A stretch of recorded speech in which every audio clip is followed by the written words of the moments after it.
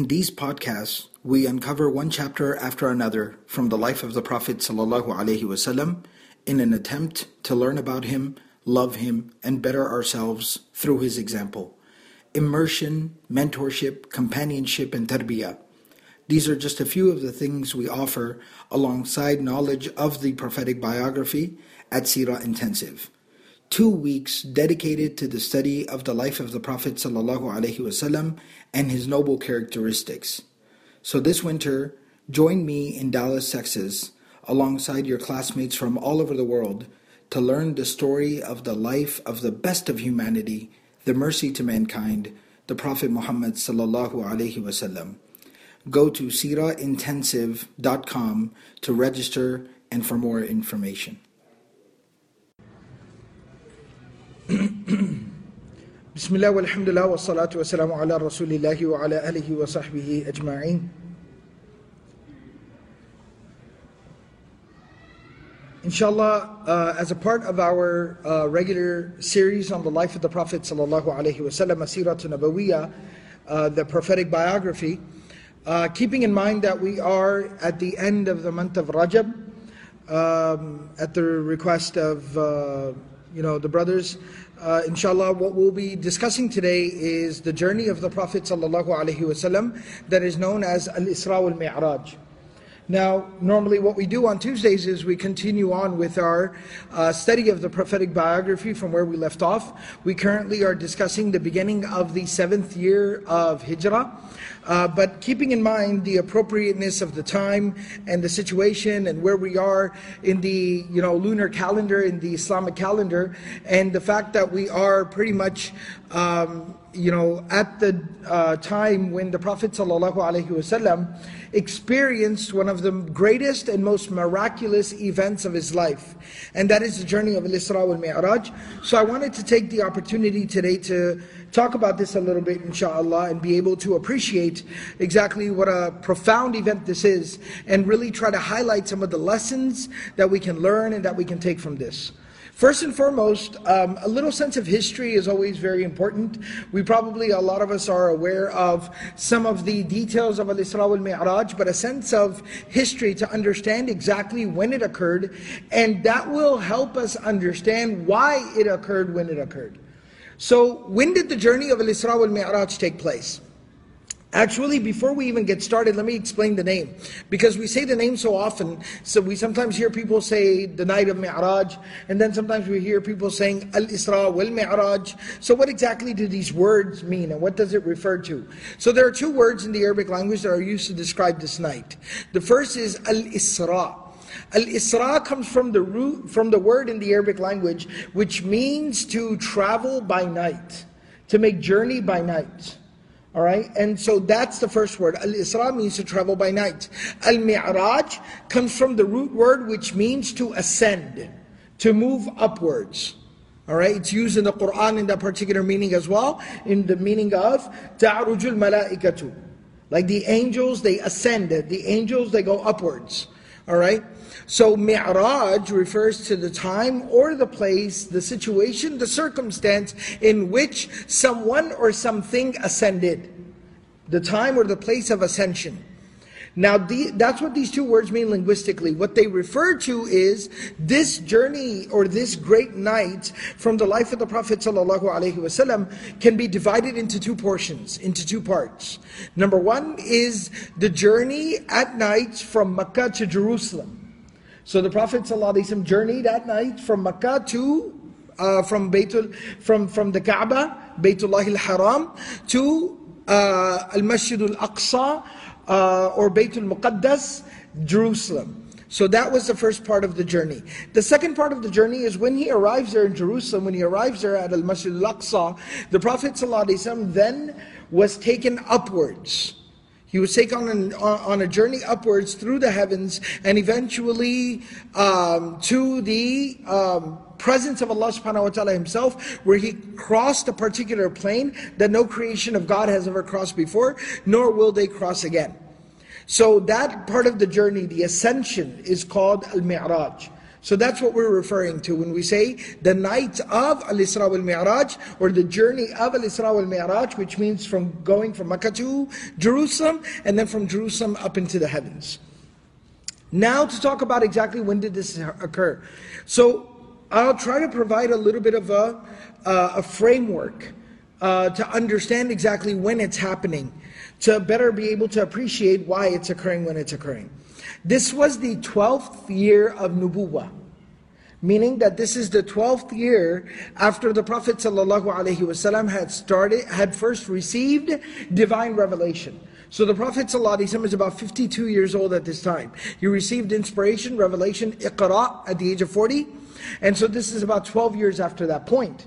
Now, what we can appreciate in light of that is that the Prophet ﷺ is very accustomed to and very comfortable with revelation. And the Prophet ﷺ has really grown into his own when it comes to this relationship with Allah subhanahu wa ta'ala and the communication with the divine. The second thing to take into consideration is, this is 7 years since over 100 Muslims had migrated to Abyssinia, East Africa, Habasha. So it's 7 years after that fact. Why is that so significant and relevant? Well, because think about the circumstances that existed 7 years ago, that there was such severe persecution and opposition in the city of Makkah, that the Prophet ﷺ was forced to tell the Muslims to leave, including his own daughter and his own son-in-law, and many other of his own family members, and beloved companions and friends and followers. So this is 7 years after that fact. And exactly as you would expect, the opposition, the persecution has only gotten that much more severe. It hasn't gotten any better, it's even only gotten worse. Alright? The third metric by which to understand the placement of this night and what it exactly meant to the Prophet ﷺ was that it is 5 years since the boycott of Banu Hashim. 5 years since the isolation of the Prophet ﷺ, his family and his followers in the valley of Abu Talib. 5 years since that happened. Alright, 5 years since it started. From year 7 all the way to year 10, or year 6 to all the way to year 9. So that was 3 years long. So it's been about 5 years since that had started in year 7. This is year 12 now. And again, what does that signify? That signifies once again the suffering and the plight of the Muslims. That for 3 years they completely were forced into isolation, deprived of many of their own, basically their rights as citizens of the city of Makkah. And after living like that for 3 years, there had been 2 more years of just complete persecution, and even though they were back in the city of Makkah, but they were treated worse than they had ever been treated before. Not only that, but personally for the Prophet ﷺ, this is about 1.5 years since the deaths of Khadija radiallahu ta'ala anha, the beloved wife of the Prophet ﷺ, the mother of his children, the first believer, his closest friend and follower. And also it's been about 1.5 years since the passing of his uncle Abu Talib, who was the man who had raised him from the age of 8 and had supported him and taken care of him and raised him. And not only that, but when the Prophet ﷺ had stepped out into the community to basically start preaching and teaching his message, and he was faced with opposition, it was Abu Talib who defended him tooth and nail. This is also 6 months after the Prophet ﷺ made the very serious decision, and at some level commitment, to travel with his message outside of the city of Mecca. And the reason why I say that was such a commitment was because the Prophet ﷺ at some level knew that once I leave Mecca with this message and I go to Ta'if, of all places, and Ta'if was basically, they were seen to be the rivals of the Meccans. Ta'if was a rival city of Mecca. All right, it was the second largest city, home to the second largest tribe, and there was a rivalry that existed between them. And the Prophet ﷺ knew that no sooner than I take the message there, then they're going to decide that I have gone there to try to, gather or amass an army and launch an attack against them, and they're going to basically come after me. So the Prophet ﷺ made this decision and made this commitment. And this is about a year and a half before the Prophet ﷺ, a little over a year before the Prophet ﷺ would make the decision to migrate, would follow the command of Allah subhanahu wa ta'ala to migrate from Mecca to the city of Medina. So this is near the tail end of his time in the city of Mecca. So now when we put all of this together, and I forgot to mention one last thing, the Prophet ﷺ for the last 9 years has been preaching publicly. Because the first 3 years that he received the message, he was not commanded to preach publicly, but rather he was communicating and he was talking to people that were near and dear to him, people that were close to him. But 9 years of public preaching. So when you put all of this together, what you basically understand is that the Prophet ﷺ was in a very, very difficult situation. Very extremely difficult situation. 9 years of preaching. 12 years of carrying the message. And he was met by, constant and increasingly more severe and aggressive opposition from the people of Mecca. And the Prophet ﷺ was a pillar of strength. And the Prophet ﷺ was a model of patience. But the Prophet ﷺ, this was starting to take a toll on him. It was wearing and tearing on him. It was very extremely difficult. And then when you factor in that the Prophet ﷺ a year and a half ago had lost his wife, lost his uncle, that emotionally was very tragic for the Prophet ﷺ. And then when you also factor in that shortly after their passing, a little while later, the Prophet ﷺ, he goes to try to seek some type of support, some type of backing from the city of Ta'if to be stoned by those people and chased out of their town. And not only that, but when the Prophet ﷺ is coming back to Mecca, the people in Mecca find out that he had gone to Ta'if. So now Abu Jahl and all of his crew have basically started this campaign against the Prophet ﷺ, saying that look what Muhammad is doing. Muhammad has basically gone there to Ta'if to join up with our rivals, to get an army together and then come and attack Mecca. Muhammad is a traitor, wal-'iyadhu billah. He has committed treason. And they started this propagandist campaign against the Prophet ﷺ, and they basically put together a plan that when he comes back into the city of Mecca, we will ambush him.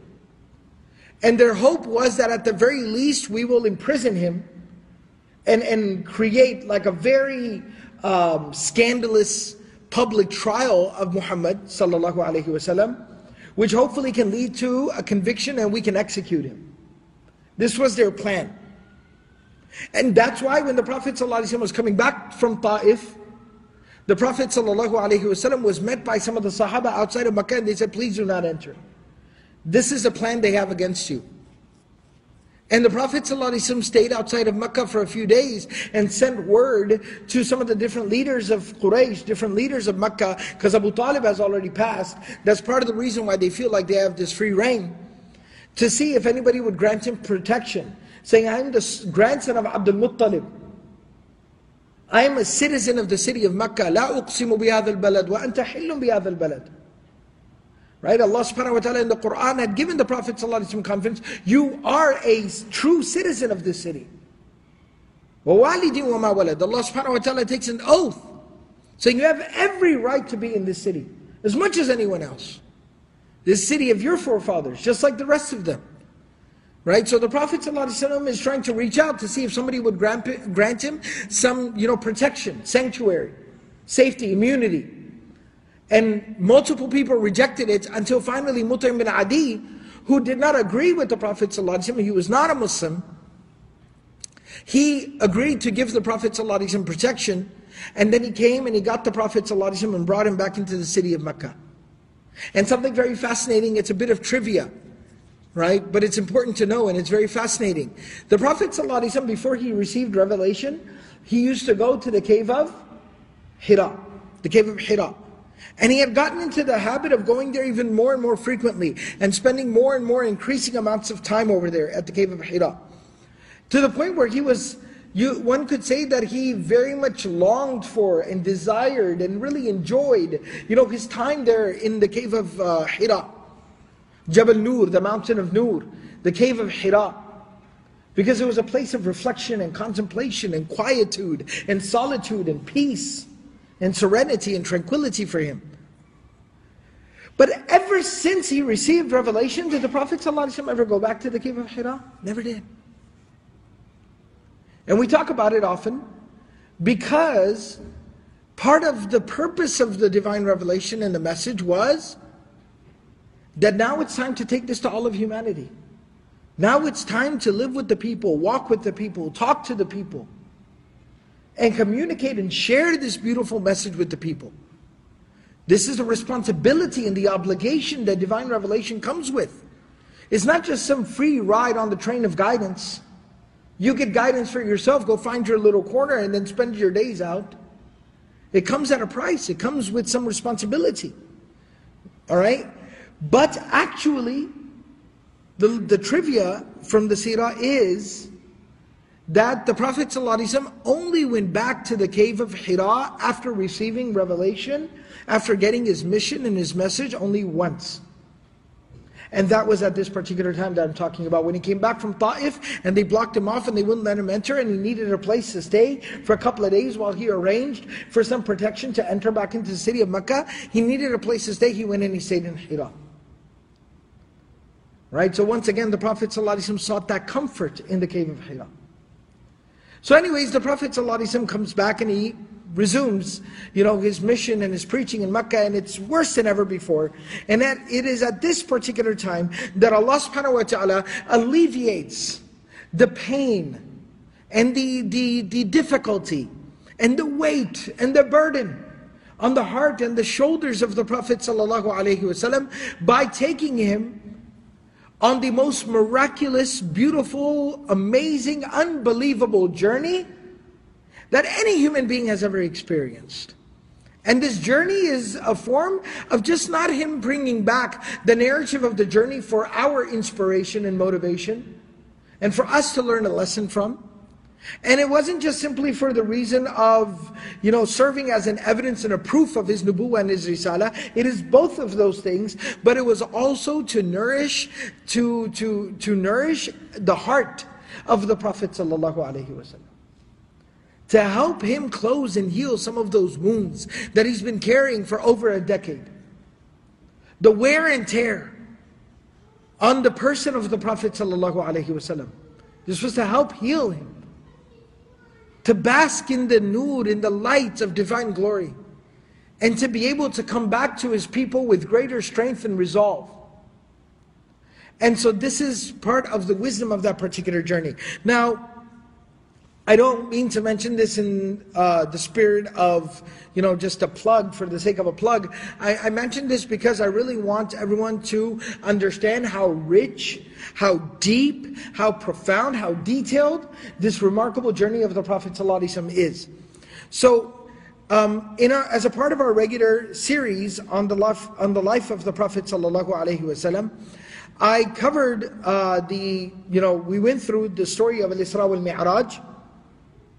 And I covered it in about 8 different sessions. So we have nearly 8 hours worth of discussion and lecture on just the Al-Isra Al-Miraj. And all of that's available on the Qalam website. And the reason why I mentioned that is so that I want you basically to go there, download the recordings and kind of listen to them. Maybe over the course of your day, maybe while you're driving to work, maybe while you're sitting at your, cubicle just working with your headphones in, right? Just listen to it over the course of the next couple of days while we are here in the days on which the journey of Al-Isra wal-Miraj occurred.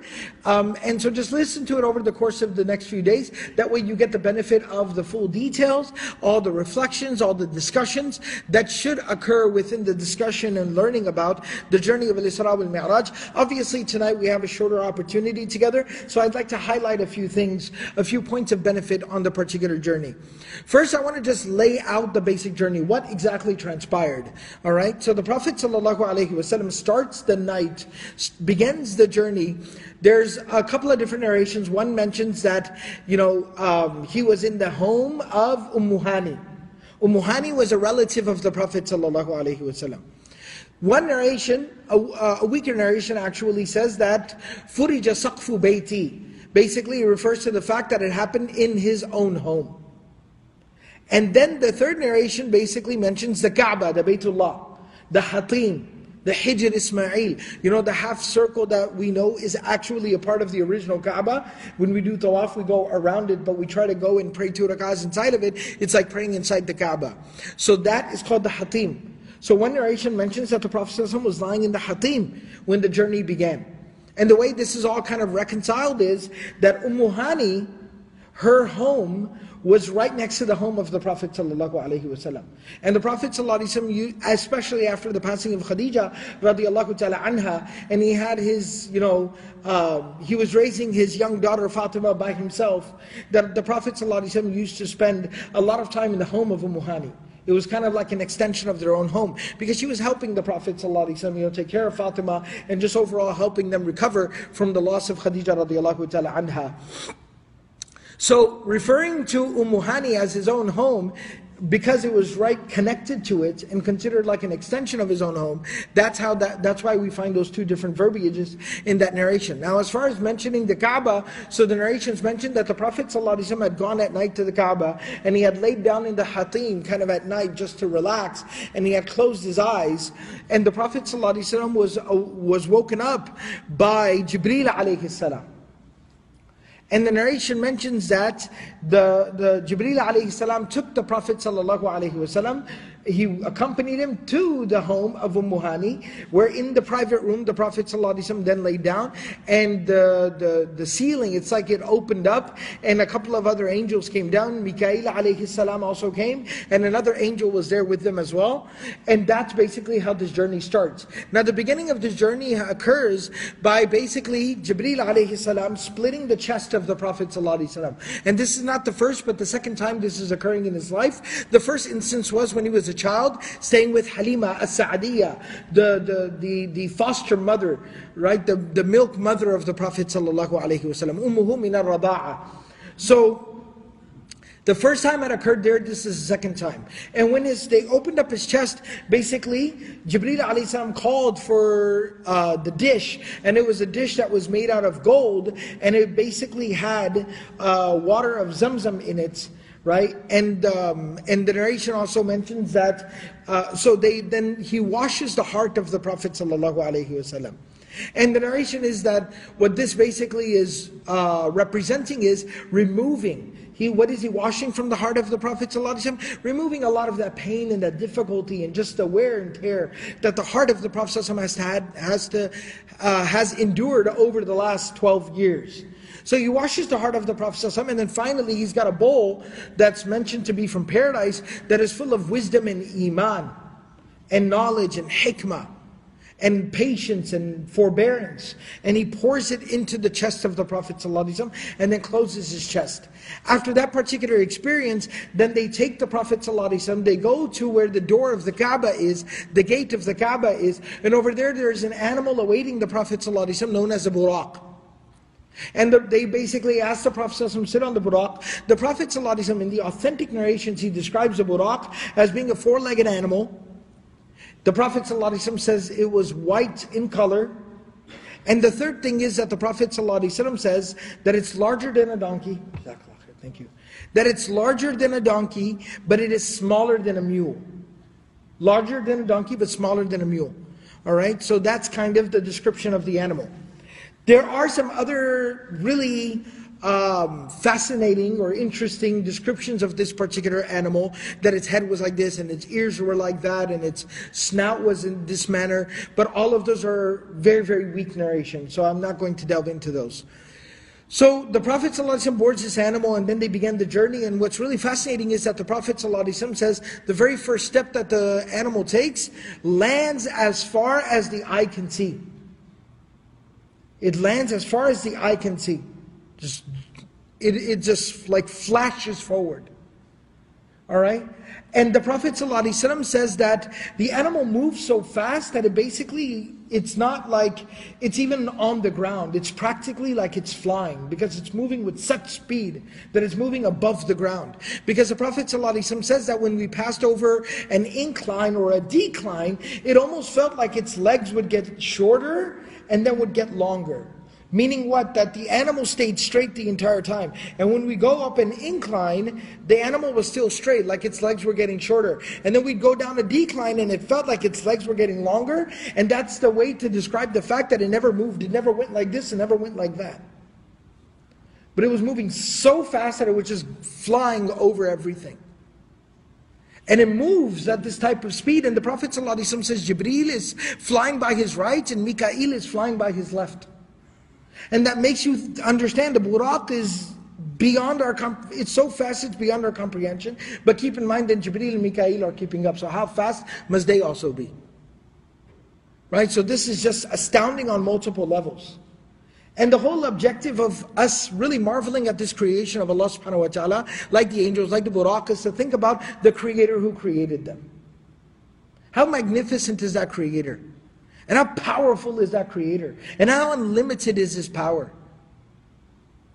That these are His creation, and as big and as powerful, like at Sidratul Muntaha, which is, I'm jumping forward a little bit, but because I'm on the topic, the Prophet ﷺ describes seeing Jibreel in his true form, saying that his head is in the sky, his feet are on the ground, and he's got 600 wings, and when he opens two of them, then it covers the entire horizon, from east to west, and he got 600 of these wings, and he moves at the speed of light.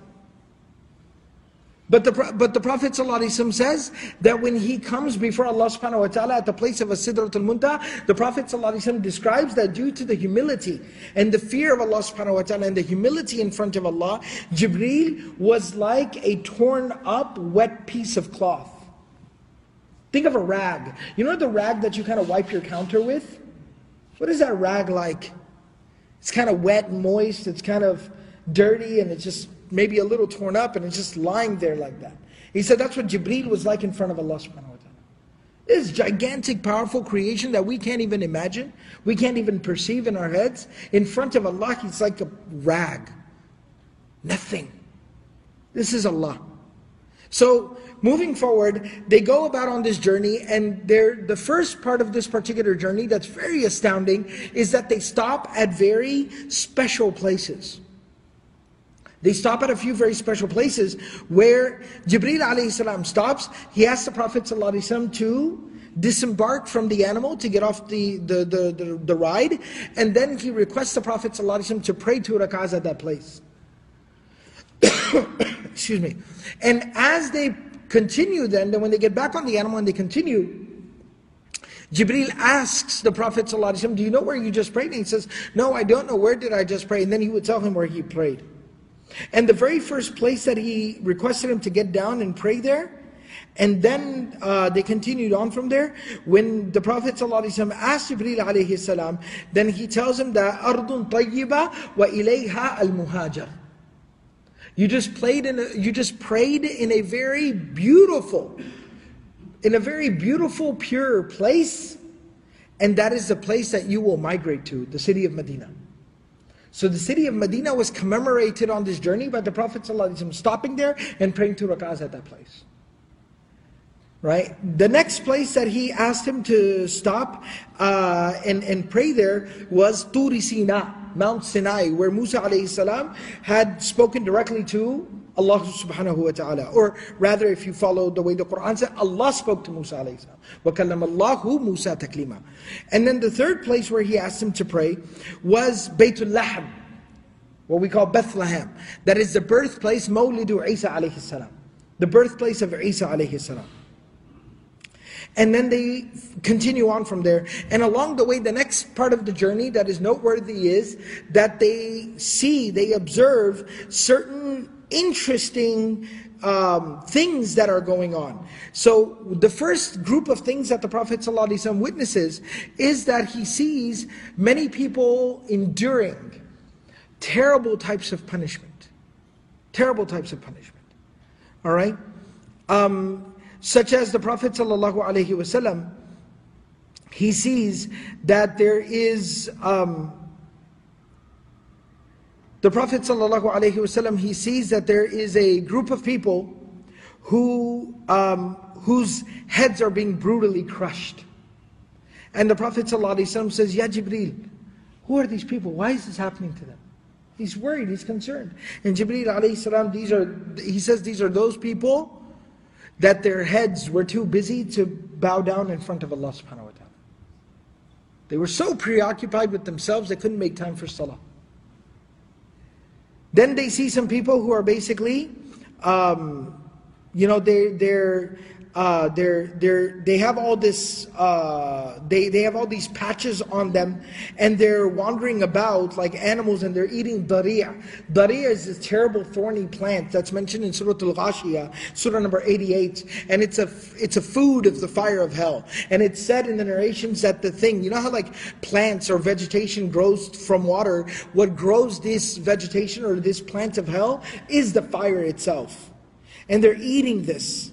And it's just completely like tearing them apart. They're also eating zaqum, which basically means that the zaqum literally means to violently vomit. And when they eat, then all their insides come out.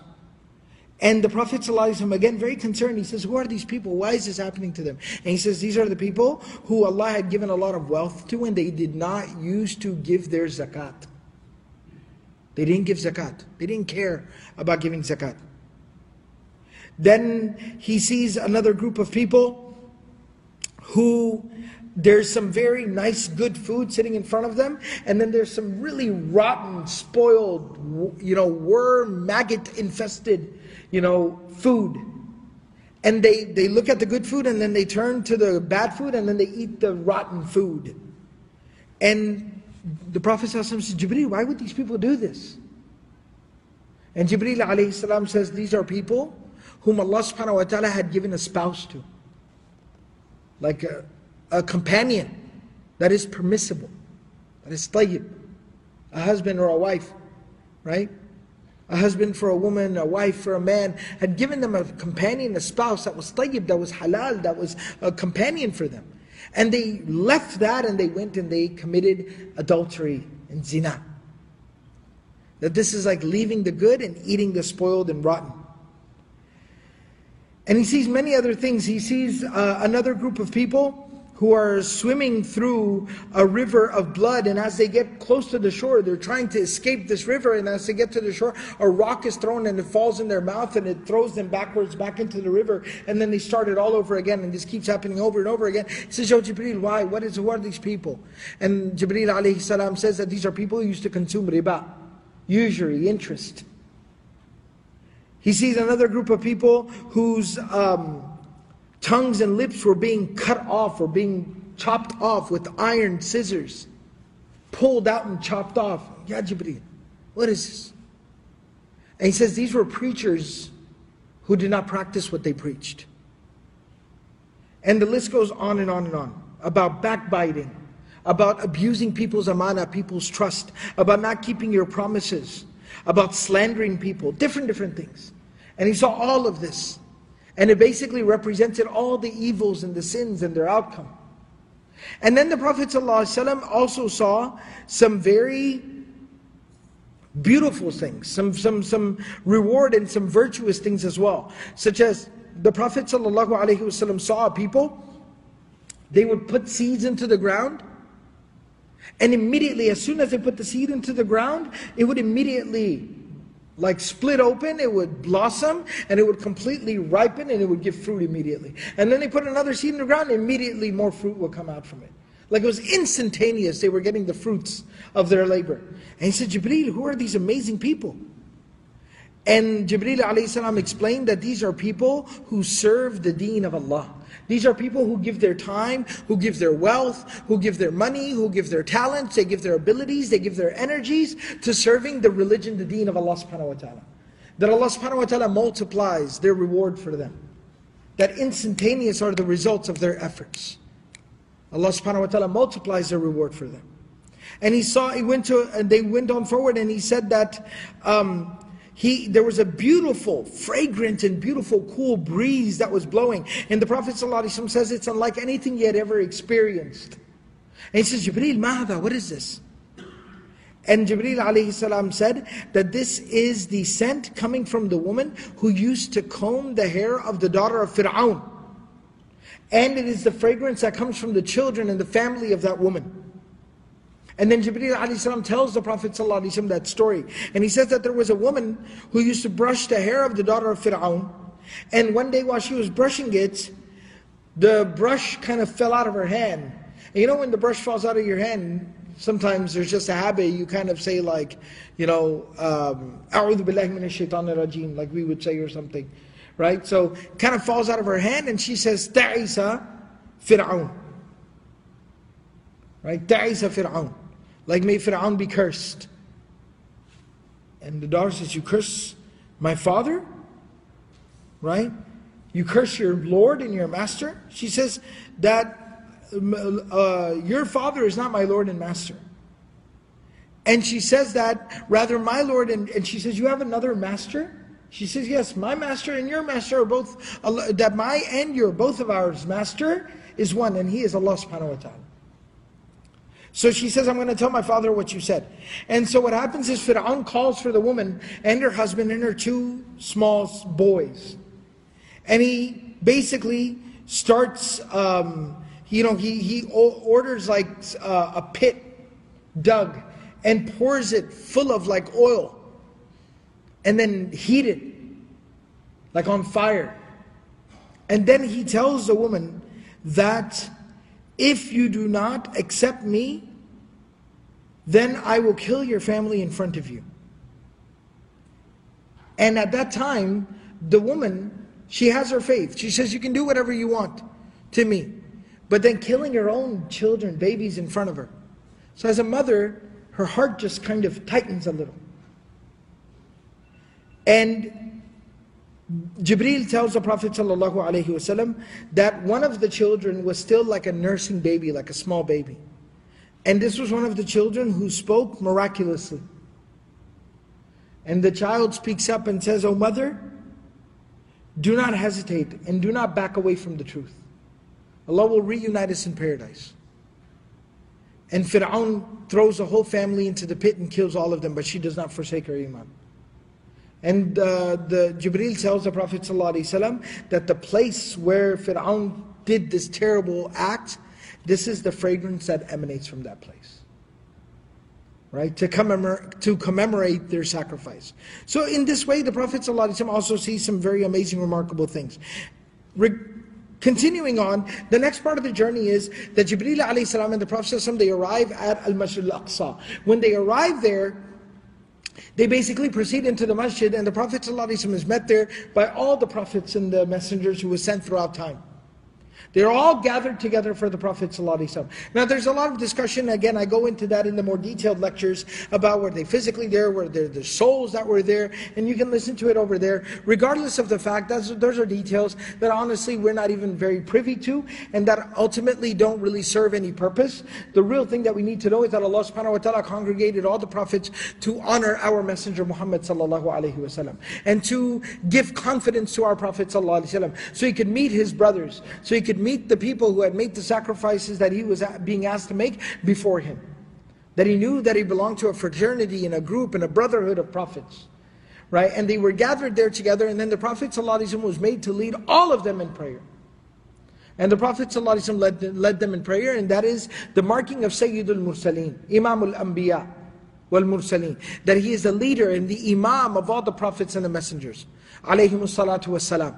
And in fact, it goes on to basically mention that even after the prayer was done, then some of the prophets that were there at that gathering, they address the gathering and they basically talk about, some of the blessings Allah bestowed upon them. And then the Prophet ﷺ, he speaks last and finally amongst them. And it's some very beautiful and powerful words that the Prophet ﷺ mentions at that particular time, where the Prophet ﷺ says, كُلُّكُمْ أَثْنَى عَلَى رَبِّهِ وَإِنِّي مُثْنٍ عَلَى رَبِّي. All of you have praised your Lord and Master, and allow me to now praise and glorify my Master Allah subhanahu wa ta'ala. Alhamdulillahi alladhi arsalani rahmatan lil alameen wa kafatan lin nasi bashiran wa nadhira. The ultimate praise is for Allah subhanahu wa ta'ala, who sent me as a mercy to all of humanity and mankind, and sent me as a bringer of good news and warning to all of humanity. Wa anzala alayya al-furqana fihi tibyanu kulli shay'in, and sent down upon me the clear delineator of truth from falsehood, of right from wrong. In it is the clarification of all things. وَجَعَلَ أُمَّتِي خَيْرَ أُمَّةٍ أُخْرِجَتْ لِلنَّاسِ. And He made my ummah, my followers, the best of all of humanity. وَجَعَلَ أُمَّتِي وَسَطًا. And He made my ummah a very balanced people. وَجَعَلَ أُمَّتِي هُمُ الْأَوَّلُونَ وَالْآخِرُونَ. And He made my ummah the first to enter paradise, even though the last that they came into this world. وَشَرَحَ لِي صَدَرِي. He expanded and opened my chest. وَوَضَعَ عَنِّي وِزْرِي. He removed my burdens from me. وَرَفَعَ لِي ذِكْرِي. He elevated my mention. وَجَعَلَنِي فَاتِحًا وَخَاتِمًا. He made me both the opening and the seal. That He made me the opening and the seal, the opening of, the resurrection on the day of judgment. And He also made me the seal of all the prophets, the finality of all the prophets that will come into this world. And Ibrahim alayhi salam, after the Prophet is done with this address, he says, بِهَذَا فَضَلَكُمْ مُحَمَّدْ sallallahu alayhi wa sallam. So you see, this is why Muhammad has virtue over all of you. Listen to him. Right? And so it's a remarkable moment of honoring our Prophet sallallahu alayhi wa sallam. From that moment forward, the next part of the journey is, of course, they ascend through the heavens. And basically, I will somewhat summarize this, but that's why I've given you a reference where you can go and listen to more detail. But they come upon each of the 7 heavens. And as they approach each and every single heaven, there is like an entire procession. There is a welcome party that is awaiting at the gates. And Jibreel alayhi salam, he kind of knocks at the gate and requests entrance. And he's asked, who is this? And he says, this is Jibreel. And he says, anyone with you? He says, Muhammad sallallahu alayhi wa sallam. Then the angel, the gatekeeper of the heaven asks, is it now the time? Has the time arrived? Which tells you this is something that has been anticipated for a very long time. Preparations have been made. All the inhabitants of the heavens. Later on, some of the angels even say that this is a day, this is a moment we have all waited for so long, where we get to see and meet the beloved of Allah subhanahu wa ta'ala, Muhammad sallallahu alayhi wa sallam. And he says, yes, the time has come. And then the gates are open and there's angels lined up. And as the Prophet sallallahu alayhi wa sallam comes through there, they're welcoming him. Marhaban. Ahlan, ahlan, marhaban bir Rasul. Welcome, welcome to the Messenger. Bin Nabiy Salih, the pious, righteous Prophet of God. And at each of the heavens, the Prophet ﷺ is greeted and met by some of the prophets. Different prophets at each of the gates of the heavens. At the very first sky, at the very first heaven, the Prophet ﷺ is met by Adam alayhi salam. At the second heaven, the Prophet ﷺ there is met by the 2 cousins. Isa, the son of Maryam, and Yahya, the son of Zakaria. They were cousins. Their mothers, Maryam and Yahya's mother, were sisters. So they were cousins, and they were both prophets. So he's met and greeted by them, and they both welcome him. Marhaban bil akhi salih wa nabiy salih. And they make dua for the Prophet ﷺ, and they greet him. Then he goes to the 3rd heaven, and there the Prophet ﷺ is met by Yusuf alayhi salam. And the same, interaction occurs. Then the 4th heaven, where the Prophet ﷺ is met by Harun alayhi salam. Or excuse me, he's met by Idris alayhi salam. Then he goes to the fifth heaven. And at the fifth heaven he is met by Harun alayhi salam. At the sixth heaven he is met by Musa alayhi salam. And then finally at the seventh heaven, the Prophet sallallahu alayhi wasallam is met by his forefather, the namesake of his child who would be born later, Ibrahim alayhi salam. About whom the Quran says, Millata abikum Ibrahim. This is a legacy of your forefather Abraham. The Prophet ﷺ was asked to we perform the sacrifice that we conduct. And the Prophet ﷺ said, Sunnatu abikum Ibrahim. That this is the tradition of your forefather Ibrahim alayhi salam.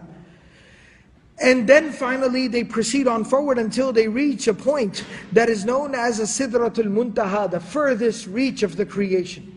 Where Jibreel alayhi salam, and the Prophet describes it as there being this tree there, and it being absolutely beautiful, and there being streams and rivers that are flowing out from there. And just being absolutely breathtaking. And Jibreel alayhi salam stopping there and saying that I cannot proceed any forward. If I step forward, I will perish, I will die. I will cease to exist, I will incinerate. From the greatness and the sheer glory of Allah subhanahu wa ta'ala's presence. So I cannot proceed forward. But you are to proceed forward. Jibreel, the greatest of Allah's creation, says no. Because you are more virtuous than me. You are more beloved to Allah than me. So proceed. And that's where the Prophet ﷺ falls into sujood and prostration. And basically, there kind of an enclosure closes around the Prophet ﷺ. And then, what happens past that point? Allah subhanahu wa ta'ala summarizes his best. Right? Even the Sahaba would discuss it. Aisha radiallahu ta'ala anha and Abdullah bin Abbas radiallahu ta'ala anhuma would have many conversations about exactly what transpired here. But ultimately we summarize, the Quran summarizes it in saying, ثُمَّ دَنَا فَتَدَلَّى فَكَانَ قَابَ قَوْسَيْنِ أَوْ أَدْنَى.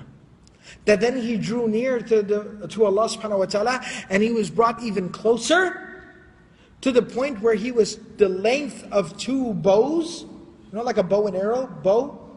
The length of two bows away from Allah subhanahu wa ta'ala, or even closer. And it's the Qur'an's way of basically saying, that was a private moment between Allah and His beloved. And all you need to know is that he was with Allah subhanahu wa ta'ala. But that moment was meant for them. It's a private moment between them. And in that is its own significance and beauty. I know that our own fascination and curiosity and spirituality wants to know more. But there's also something very beautiful. And this is I'm going to talk about this in just a second, that the intimacy and the privacy and the secrecy, if you will, of that moment, there's something profoundly beautiful about it.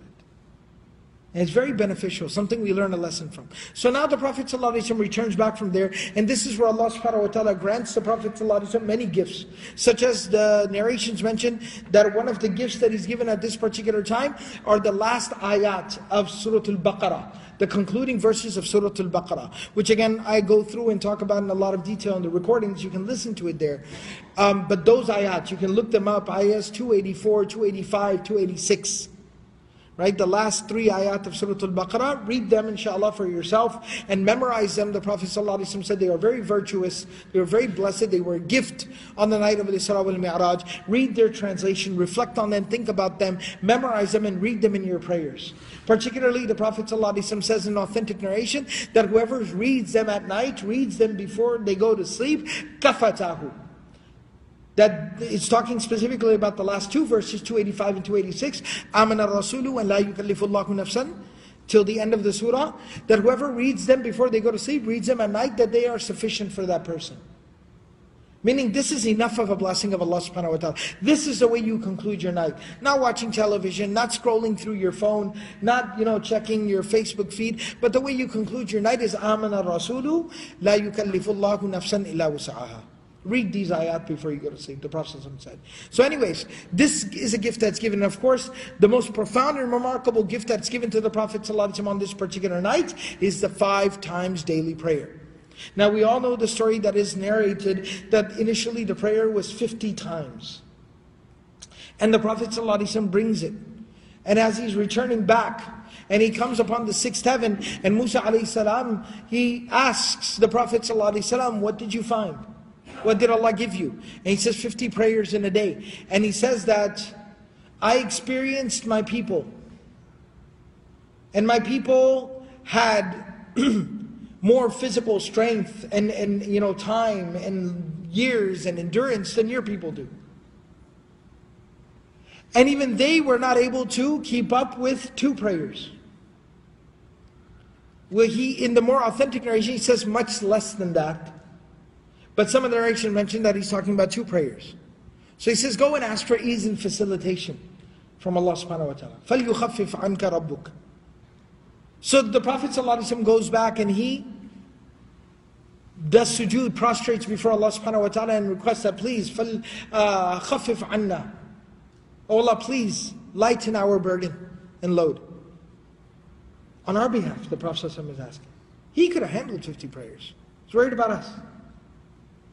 And Allah subhanahu wa ta'ala decreases 5.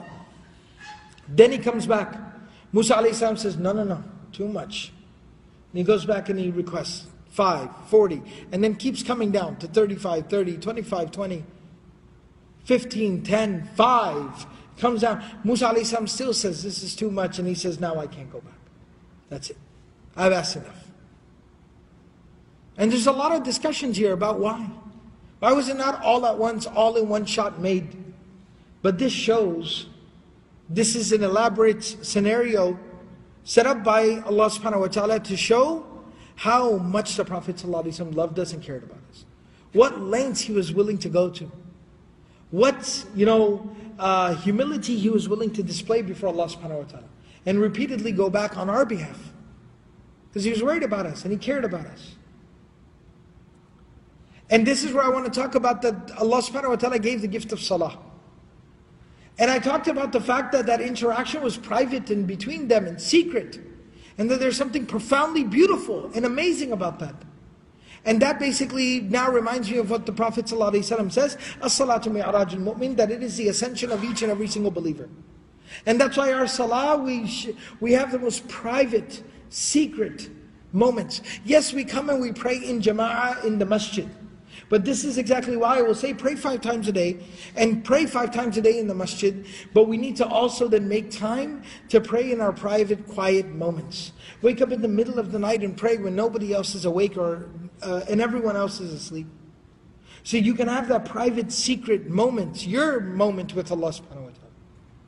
And then the Prophet ﷺ arrives back, and the last thing that I'll mention is, when he arrives back into Makkah, shortly before daybreak, shortly before the Fajr time, and the Prophet ﷺ arrives back, in the morning, of course, we know the very famous story, but I want to mention one thing in particular that gets me every single time. In the morning, the Prophet ﷺ, he runs into Abu Jahl. Or rather, the Prophet ﷺ is telling some people on Abu Jahl over here. He says, what are you talking about? What happened? And he tells them this is what happened. Abu Jahl's like, really? Because he thinks that this is my moment now. I'm going to humiliate him in front of everyone. I'm going to make a spectacle out of him now. Watch. And he goes and he tells everyone, stop, don't tell the story. Wait. Everybody listen what Muhammad has to say. Come on in. And he runs outside the Kaaba and he said, come on everybody, come on in. And he sees Abu Bakr as-Siddiq and he says, have you heard what your friend says? And Abu Bakr radiallahu ta'ala says, what are you talking about? And he says, your buddy says, he went to Jerusalem at night and went above the 7 heavens and yada yada, etc. And Abu Bakr radiallahu ta'ala anhu, he says, in pure, just only Abu Bakr could have said this, this perfectly. He says, if in fact he does say that, then I have absolutely no doubt that he did do that and say that.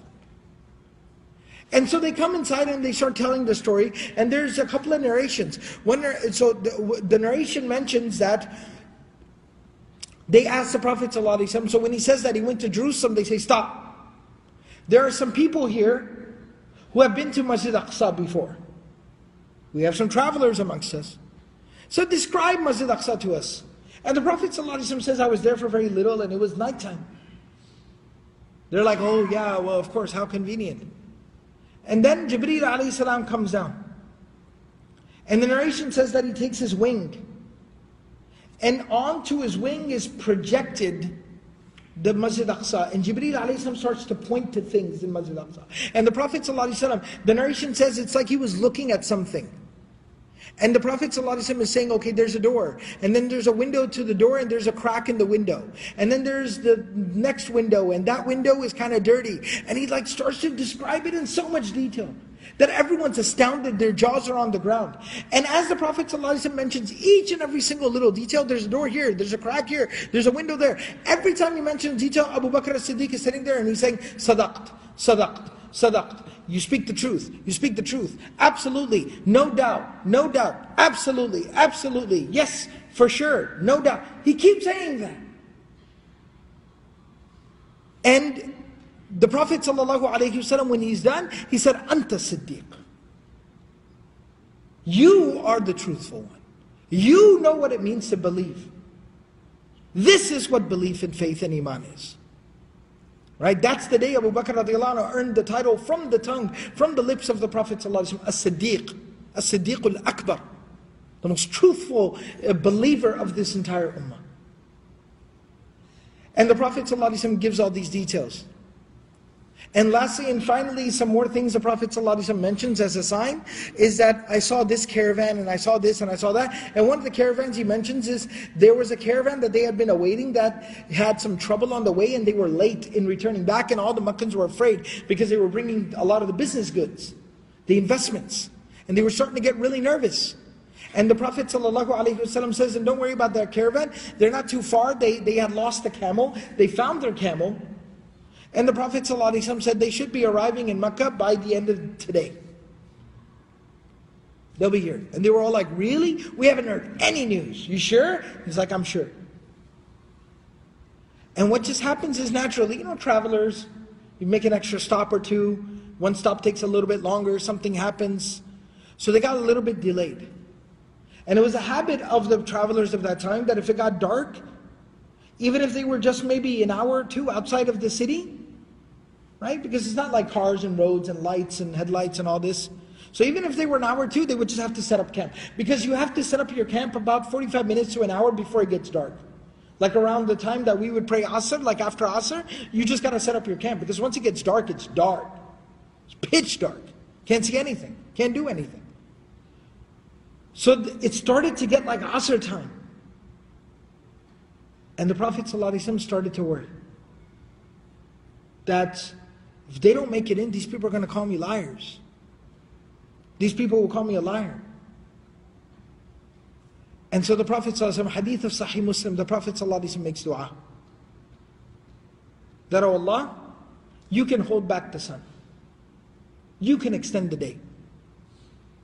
And the hadith of Sahih Muslim says that the sun was never held back, the day was never extended for anyone besides Yusha bin Nun. Before the Prophet, before the Prophet, except for Yusha bin Nun, who was a prophet from Banu Israel, who similarly, Allah subhanahu wa ta'ala had basically told him, if you launch an attack against these people, this army, you'll be victorious, but only in today's time.